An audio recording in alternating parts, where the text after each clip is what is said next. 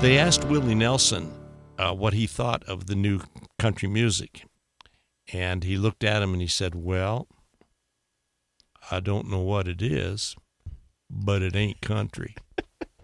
If Willie thinks that, that's fine enough for me. So. Well, the south side of Chicago, it's the baddest part of town. It's a terrible part of town. And if you go down there, well, you better beware of a man named Leroy Brown. Now, Leroy be more than trouble. So who decided to choose the tracks you'd include in this latest album? Jenny and I did together. Are we broadcasting now? Or We are. Oh, is it really? My wife and I sat down and decided to do it ourselves. One of the things we wanted to do, this is a whole album of cover songs. Do you know what I mean by cover songs? Yeah, stuff you didn't write. That's right. Well, stuff that's already out there. Yeah. And so some of it, I chose mine on stuff that people requested all the time from where I'm singing right now. And I write songs, but I write them for myself. And when I die, they'll be just a pile of pages there. People wondering what kind of a person would write stuff like this. But and Jenny picked some of her favorite songs. And I think our next album will be, because we're already talking another one here, maybe stuff I have written for me. But the problem with that is they're personal. And I talk about things that are near and dear to my heart at that time in a song. They aren't Chris Christopherson or Willie Nelson type writings, I can tell you that much. At least I don't think so. One of my favorite people, the most frequent guest on the interview, I think. Well, I thank you. Neil Bagaus is back. I love talking to you. Let's do a little dancing here, huh? Oh, yeah. This Drinking Champagne from the pre-release of Neil and Jenny.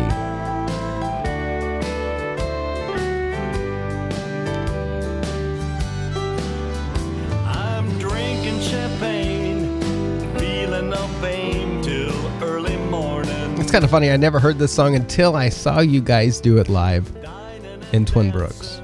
And I thought, I love that song. What's it called? Never knew.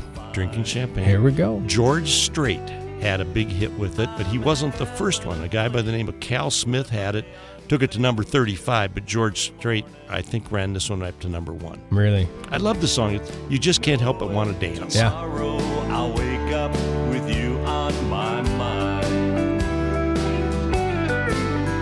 Guilty conscience, I guess. Though I must confess, I never loved you much when you were mine.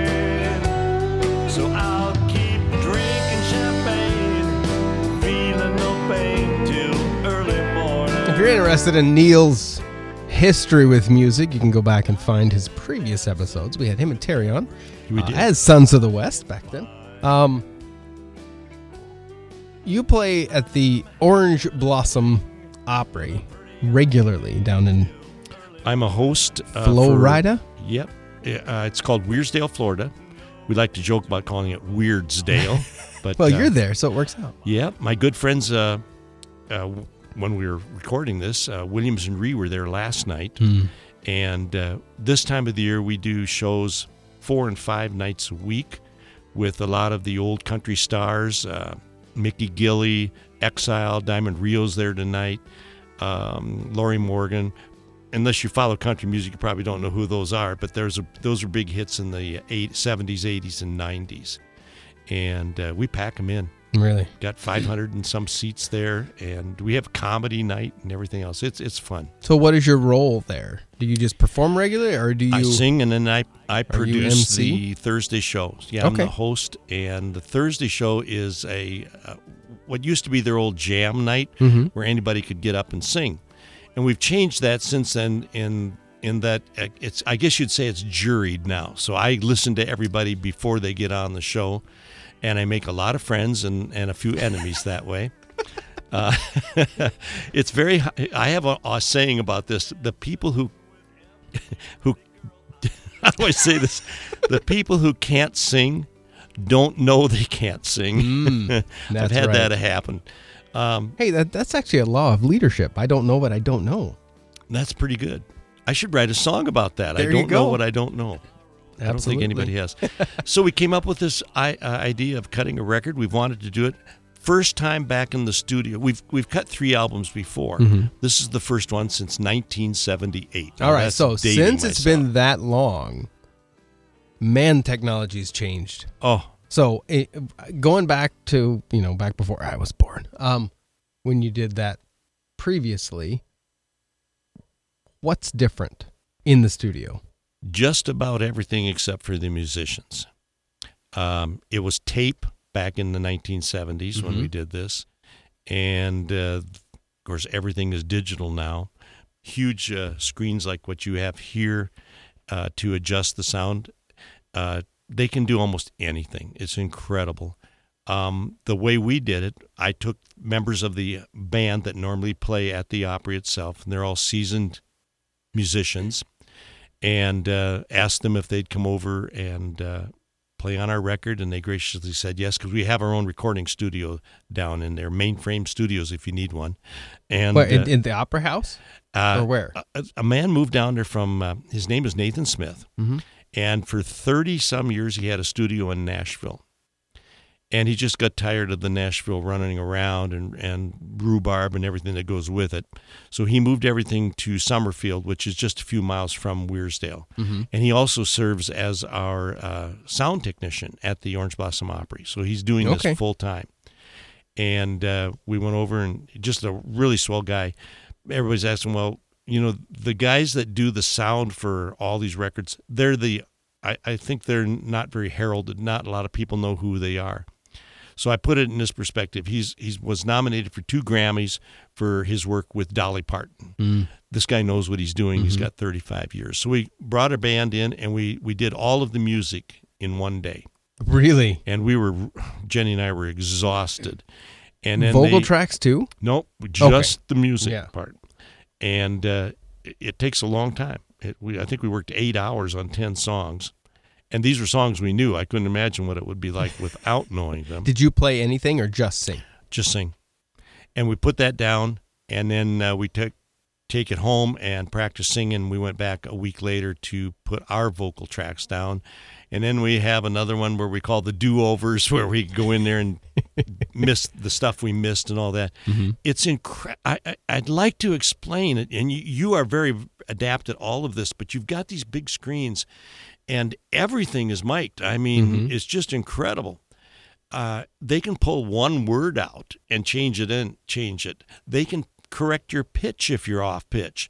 They can make you sound way down here or way up here. It's just incredible. And we had a ball, but at the end I was really tired. And I asked them, I said, is it like this all the time? And they said, no, when you write your own and the band doesn't know it. Now, we started 3 or 4 days before the actual recording session. The guys play by charts, not by musical notes. They play by charts. Nashville charting session, which has been around for many, many years. I tell you a funny story. I got really chewed out one time by a guy by the name of Pee Wee King and Red Stewart. We were doing a show with them in New Berlin, Illinois. And they were old. This guy wrote, what's that song? I'm having a blank here. The Tennessee Waltz. He wrote it. So he brought us all his charts, and we were a 6-piece band, and we looked at him, and he said, you don't have any idea about a chart, do you? And I go, nope. I guess you'll just have to follow along then. He was a really nice guy, but he was not happy we didn't know the charts. So, and I still haven't learned the charts. Well, because it's a number system. It's a number. And based on the key you're in, the number's the same. Yep. The numbers you just have to always know the same. each. Yeah. So if you're playing in the key of E, one is E. Yeah. If you're playing in G. But then they get into this 1 minus something or other. Oh, brother. And I don't know what that means. And I didn't want to ask them because I was afraid they'd say to me, you'd better learn how to do it. But we put all these down. We had marvelous guys playing, and they came back in after, like in the next couple of days, to what they called layer it. So where we had one, Bobby Randall played, he played lead guitar on this and also a fiddle. And he came in, and there were places on here where he played harmony to himself and would layer it with another harmony. So there's some place where you hear three It's just violins. one guy doing it. It's just one guy did it, but he did it the next day when we weren't there and all that. Bobby Randall was he was one of the founding fathers of Sawyer Brown. Oh. And then he went over and played for Confederate Railroad, and all the old-timers started. And Bobby will kill me if he hears I said old-timers. But he was just a great musician.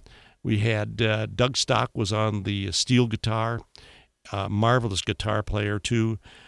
Bass player was Kevin Kingston. And, oh, man, there's some songs. You played a little bit of Leroy Brown. We had a keyboard guy that was second to none. His name is Dustin Jenkins. And if I leave somebody out, I apologize. I'll have to think a minute. But these guys are pros, and they do sessions all the time on top of playing for the Opry. Really? Got another song? Uh-oh. You like this one. I stopped at a roadhouse in Texas, a little place called Hamburger Dad's. I heard that old jukebox a-playing a song called The Truck Driving Man. Pour me another cup of coffee, for it is the best in the land. I'll put a quarter in the jukebox and play The Truck Driving Man. What's the goal with this record? To have fun for us. Yeah. I don't think I'll ever break even on it. It was for us. Mm-hmm. It really was for us. If you do a new one and you've got all songs that you wrote, then you're obviously got to be out there selling it, whether to the major labels and all that. That's what has changed a lot on how you promote records. Oh, yeah. Back in the old days when we would release a single, oftentimes a card would be sent to the radio station, and it was sent to the program director, and it would say, will play, won't play, maybe play, if, what do you like about it? And we would cover something. Oh, it was a survey. It was a survey to see if they would play our record. And we did that for, I think we had 5 singles that we released. You don't do that anymore because radio stations really don't have any choice of what they're playing anymore. Is that because they've consolidated so much? Yeah. In Orlando, there are, I think, 51 radio stations. 51. Yeah, and 25 of them, it's pretty evenly split. 24 are owned by one company and 26 are owned by another company. And you go into the studios there, and there's nobody there. I mean, it's it's a machine talking for you and running the commercials and stuff like that. So that has changed. I'm a weirdo because I saved every single card that came back. You have them still? I still have them, and it's fun to look at them and go, oh, wow, that's what. But they sent them everywhere, and it was up to us to promote it, to stop into each radio station. If you stopped in right now, and I don't know about KMSD, that's different. That's a small town. But if you, but they're still owned by a bigger you're not going to walk into WCCO radio or something, or KFGO, I don't think, in Fargo, and say, can I talk to your program director, and would you play my record? That's not going to happen. How much of that is because of the royalties and the payment schedule?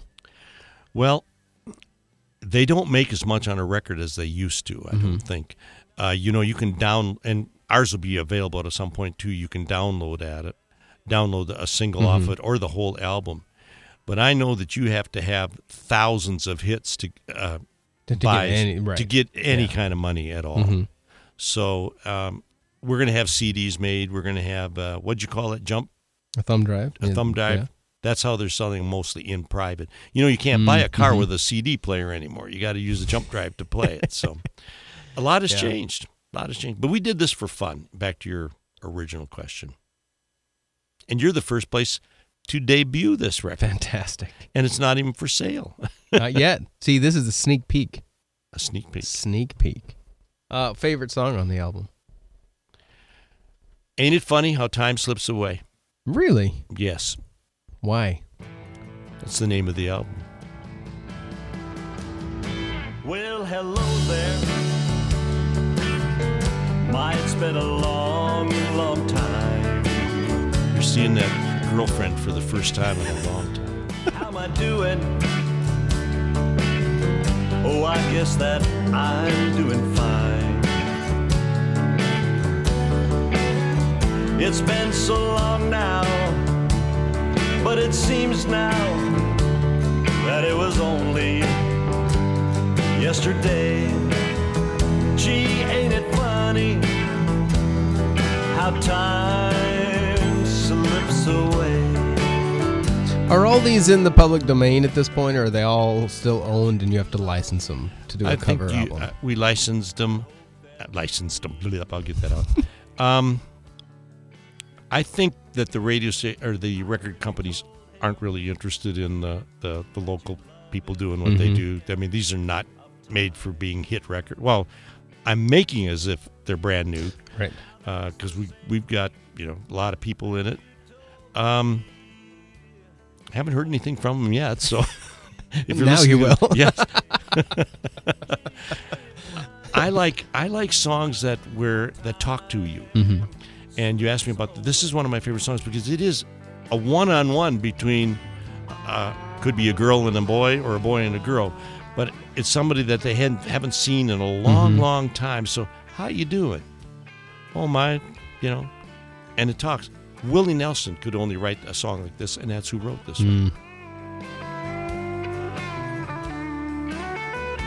Does any new music do this? No. I see a lot of it recorded. This is the old country style. Yeah. The new country, boy, there's hip-hop into it. Yeah. And yeah, it's like pop music. Yes. I don't think you'd... This is me talking, so if somebody else hears and disagrees, that's fine. I don't listen to the new country because it's not country to me. I'm not going to buy my tractor. My tractor doesn't think I'm sexy.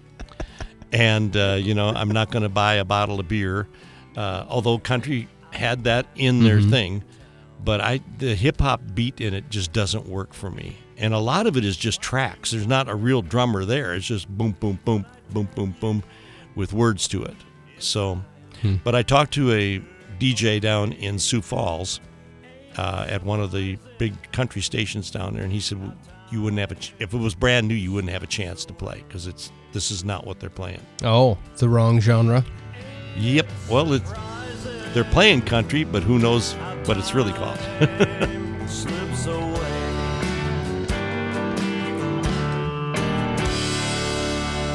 They asked Willie Nelson what he thought of the new country music, and he looked at him and he said, "Well, I don't know what it is, but it ain't country." If Willie thinks that, that's fine enough with me. So he fascinates me because I've never, ever been a fan of his sound, like his vocal sound. Yeah. But the dude can write. He can write, and he's wrote so many great songs. I often wondered, because I'm not a songwriter per se, where do the ideas come from? Obviously, it must be life experiences, right? Good thing we're not on video here. I'm going to write a song about sitting and talking with you for an hour, so that'd be great. All right, because you've given me a lot of ideas about songwriting, so I like it.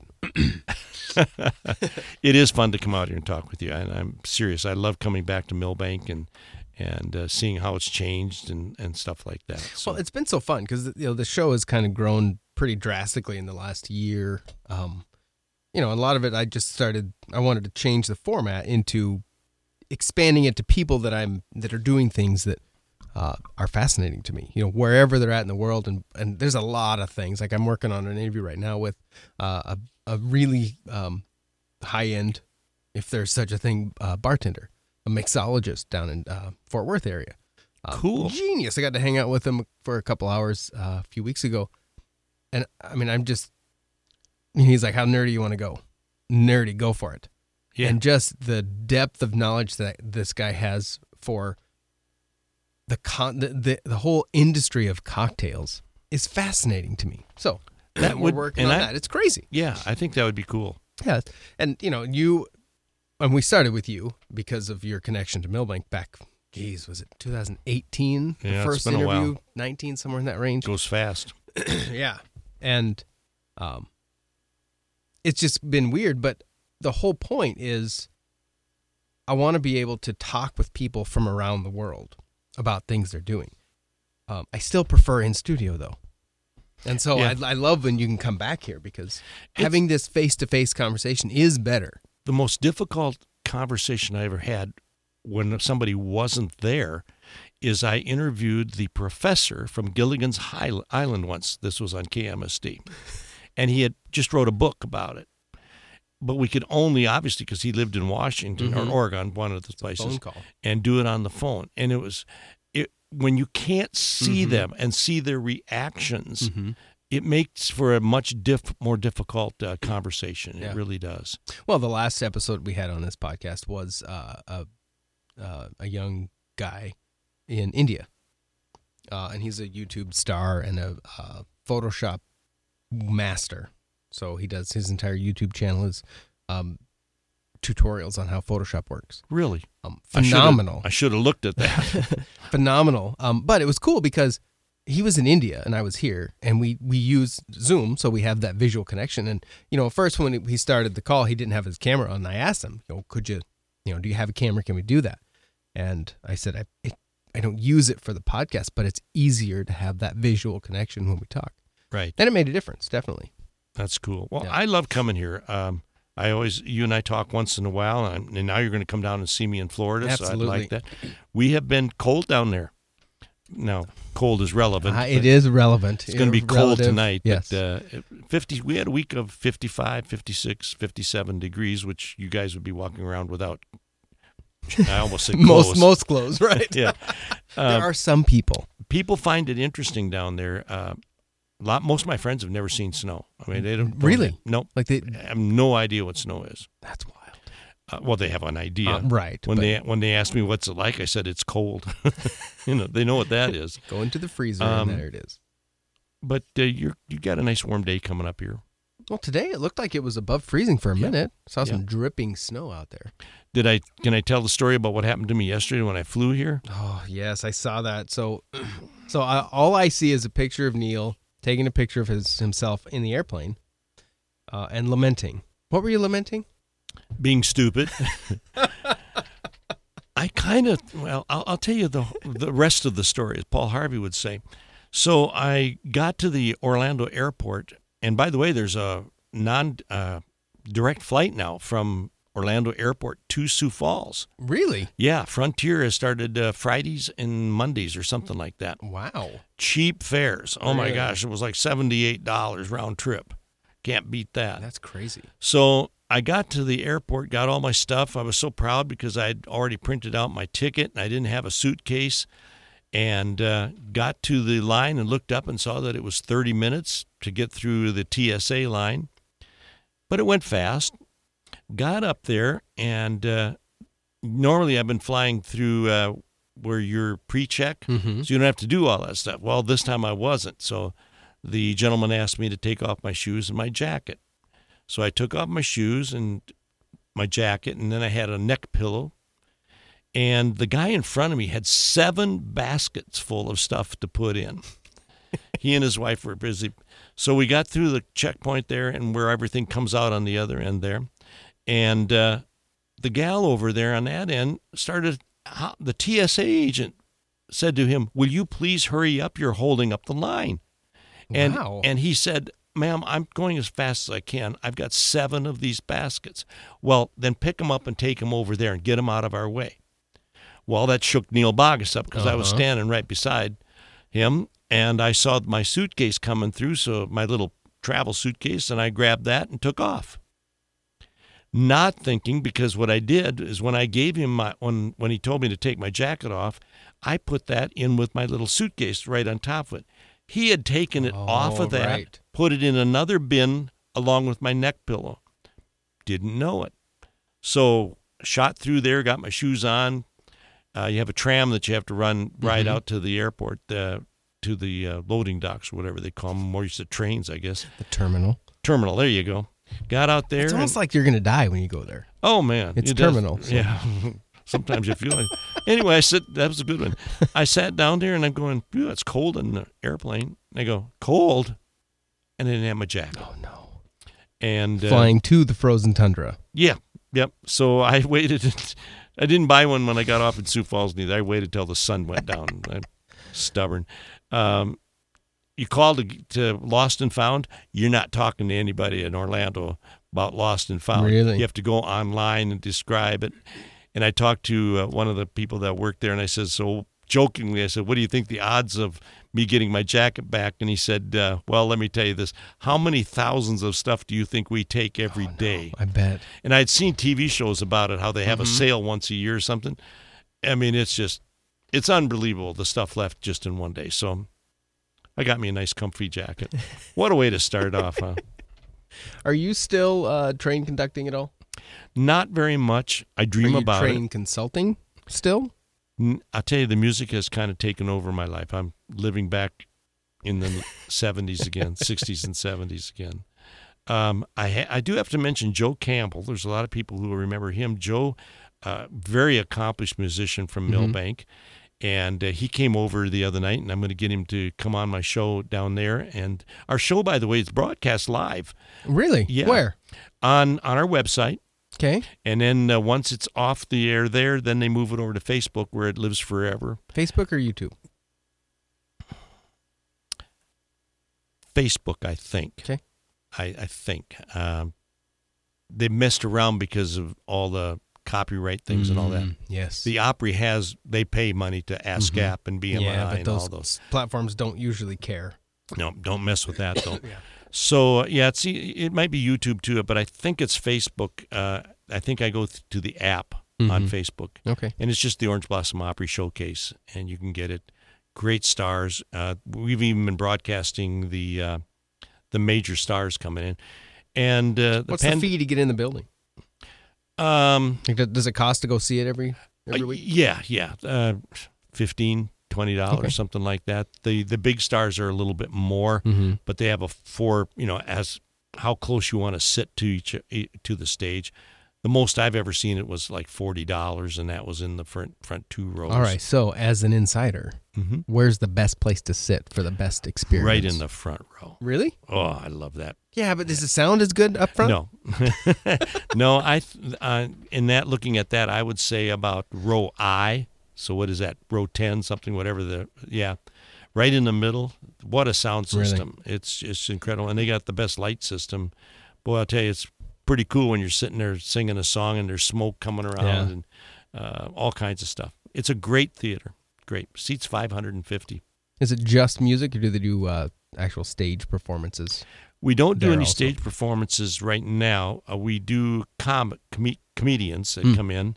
Williams and Rhea, I told you about. J.J. Walker from the old TV show was in. Jeff Allen was just there.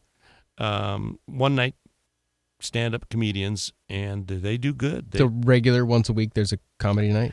Most of the time, okay. Yeah.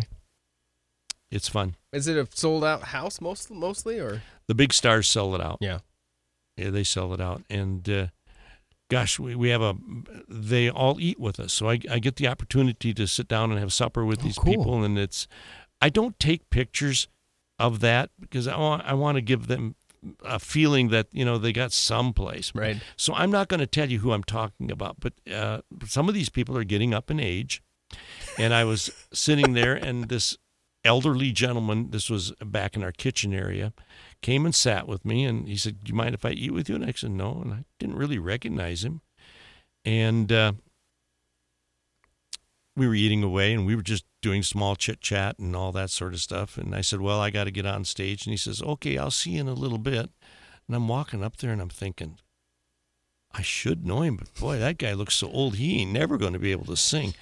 And if I told, I just can't. I can't tell you who it was. At any rate, they announced him, and he came out there, and he looked the same, but he had the energy of a 25-year-old guy, and he's jumping around. He does this hour and 15 minutes up and down on the stage, out in the audience, talking everything. I mean, it's just incredible.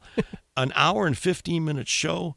Went back for the encore, another 15 minutes, hour and a half. I'm standing in the back when he gets off, and I'm thinking, this guy looked like he was dead before the show, He comes off, and he's wiping the sweat off, and he turned to me, and he said, Whew, I'm getting too old for this. But he loved it. He's coming back this year, So it's a fun business to be in. You're a showman. You like shows, too. I like produce them, mix them. You would have loved the Orpheum Theater in Ortonville. That was an old vaudeville theater. It was called the Metropolitan Theater. And if you went downstairs in the basement, that's beneath the stage was all of the dressing rooms. And I never touched them. The chairs were still there, the sinks were still there, and I looked it up to see what stars, and it was part of the Orpheum Theater circuit. Really? Of the vaudeville circuit. So you name it, they appeared in there. Where was that? Well, it was right across from the old hotel there.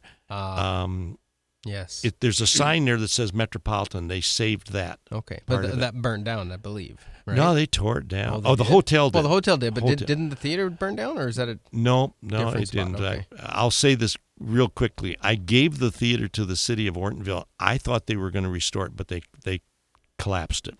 And it had a marquee on it of 7 different neon lights. I've got pictures of it. It was just a stunning thing. I'm not blaming them. I mean, you do what you have to do.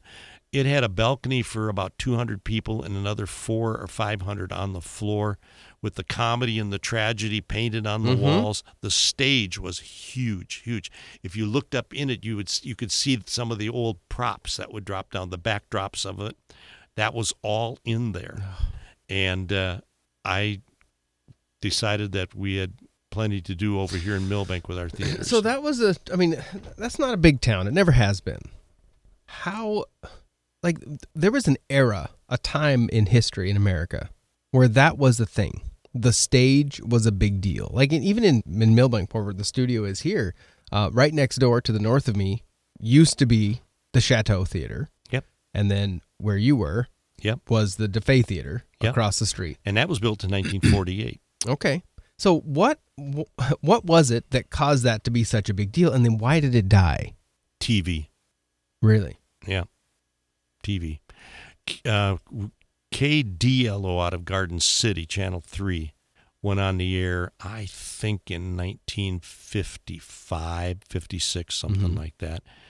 I think television did them in.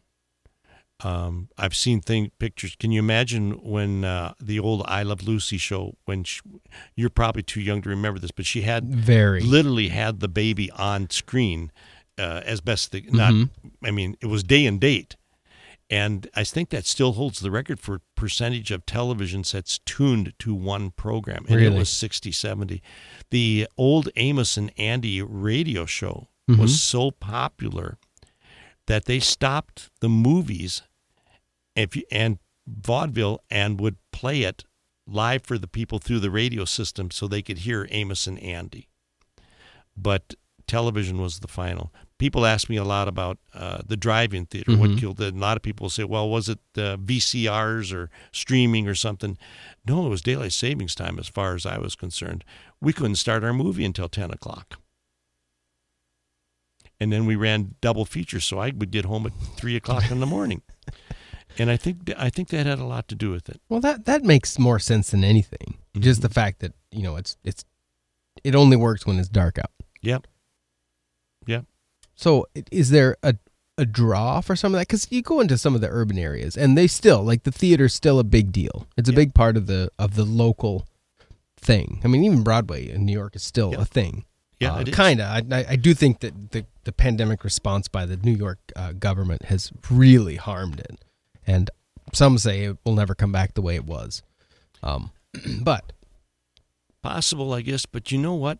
The craving, there's something in all of us that wants to see live entertainment. Ooh, what is that? Because you're right, there is that. And I think we see that in stage. We see it in music performance. We see it in sports.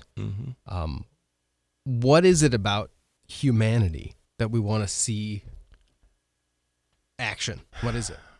I don't know. If I did, I'd be a multimillionaire, I guess. But I think you're right. Broadway actually is stronger before the pandemic than it was, say, in the 40s and the 50s. Part of that, money-wise, because the tickets are so expensive. But people paid for it. They would pay cheapers. Michael Bublé is out there still doing live concerts, and his tickets are not cheap. Yeah. They're $300-$400 a piece on some of the places. So, who was Dwight Yoakam, a country star, was in Florida, and his tickets were like $300. Are you kidding? No. Wow. So, I don't know. The live performance. You know, we have a joke. Thank you for helping a starving musician by buying a ticket. So, but the pandemic has been really hard on everybody in the entertainment business. Yeah. Well, because it requires a crowd. Yep. I know quite a few people still that have drive-in theaters, and they've had 2 or 3 fairly good years. Really? Because in your car you're kind of you've got the social distancing and all that sort of stuff, so you're still there. But we'll see. And the live music, at least at the Orange Blossom Opry, is doing very well. So, well, I do know that the concert is where money's made now. Yes, in music. Yeah, it's the show. It is the show, and they're more than just the performer walking out there to perform. Yeah, there's so much more that goes with. There's light shows. Earlier you and I were talking about Chris Stapleton, and that he's got featured on the front of the Production Sound and Light magazine for this year, or in January. And, their show, it's multi-million dollars of production to make this concert work. So, yeah. And they're talented, no doubt. Of course, that's why the ticket is so high. Exactly, yeah. But it's a show now. It isn't some guy just walking out to sing a few songs or tell a couple jokes. It's a show.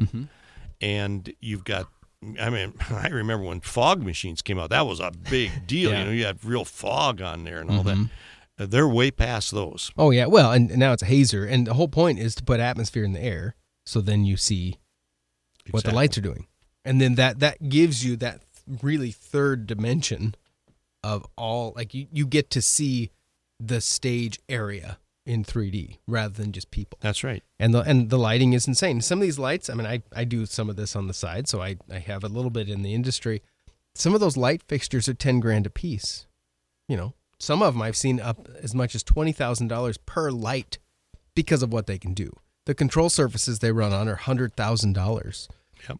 That's not sound yet. Then you get into the sound world, and it's all that again. I borrowed a guitar the other day from Bobby Randall, and I said, "Can I use your guitar?" And so I strapped it on and all that, and I said to him, "How much does this guitar cost?" And he said, "Be careful." Oh no! I said, "At that, $7,000." Whoa! Yeah, but a good guitar. What was it? Oh, I don't even remember, to tell you the truth. I was just so in awe playing something like this. It was awesome. It was just well, it's like a good piano. Yes, but it sure played better than my $125 guitar, And I thought that one played good. It almost fretted the frets by itself. So right.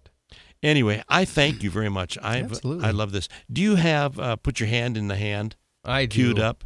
Let's end with that. This is Jenny. Here, I'll do it like I'm on a radio station. We got a brand new record here I'm going to spin for you right now. Debut of Jenny Blocker. And Put Your Hand in the Hand of the Man Who Calmed the Sea.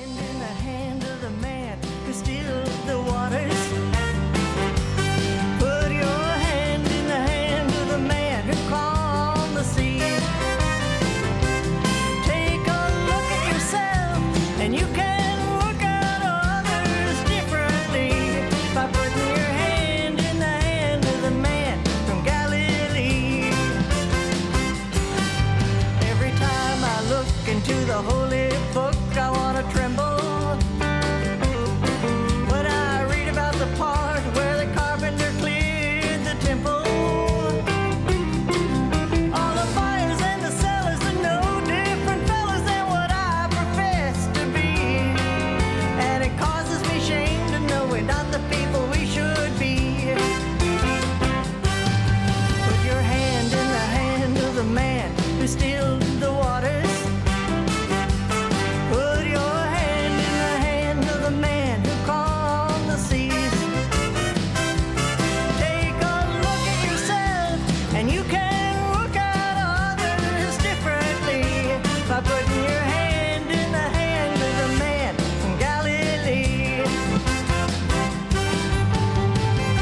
Neil Bagaus, thanks so much for taking the time. My pleasure. It's always fun. Come and see me in Florida. I will do it. I love it. We've been asked to come back to the threshing show. Really? Yep. And I think we're going to do that. Fantastic. A few things I'll do different this time. Neil Bagaus. Thank you very much. I appreciate it. This is the interview. Thanks for hanging out with us. Remember, if you want to help support the show, you can always do that. Go to whymillbank.com. Click on the podcast button. There's a donate option. You get to choose the value that you get out of the show, and you can send it back to us. Thanks a lot. We'll wrap this up with Jenny.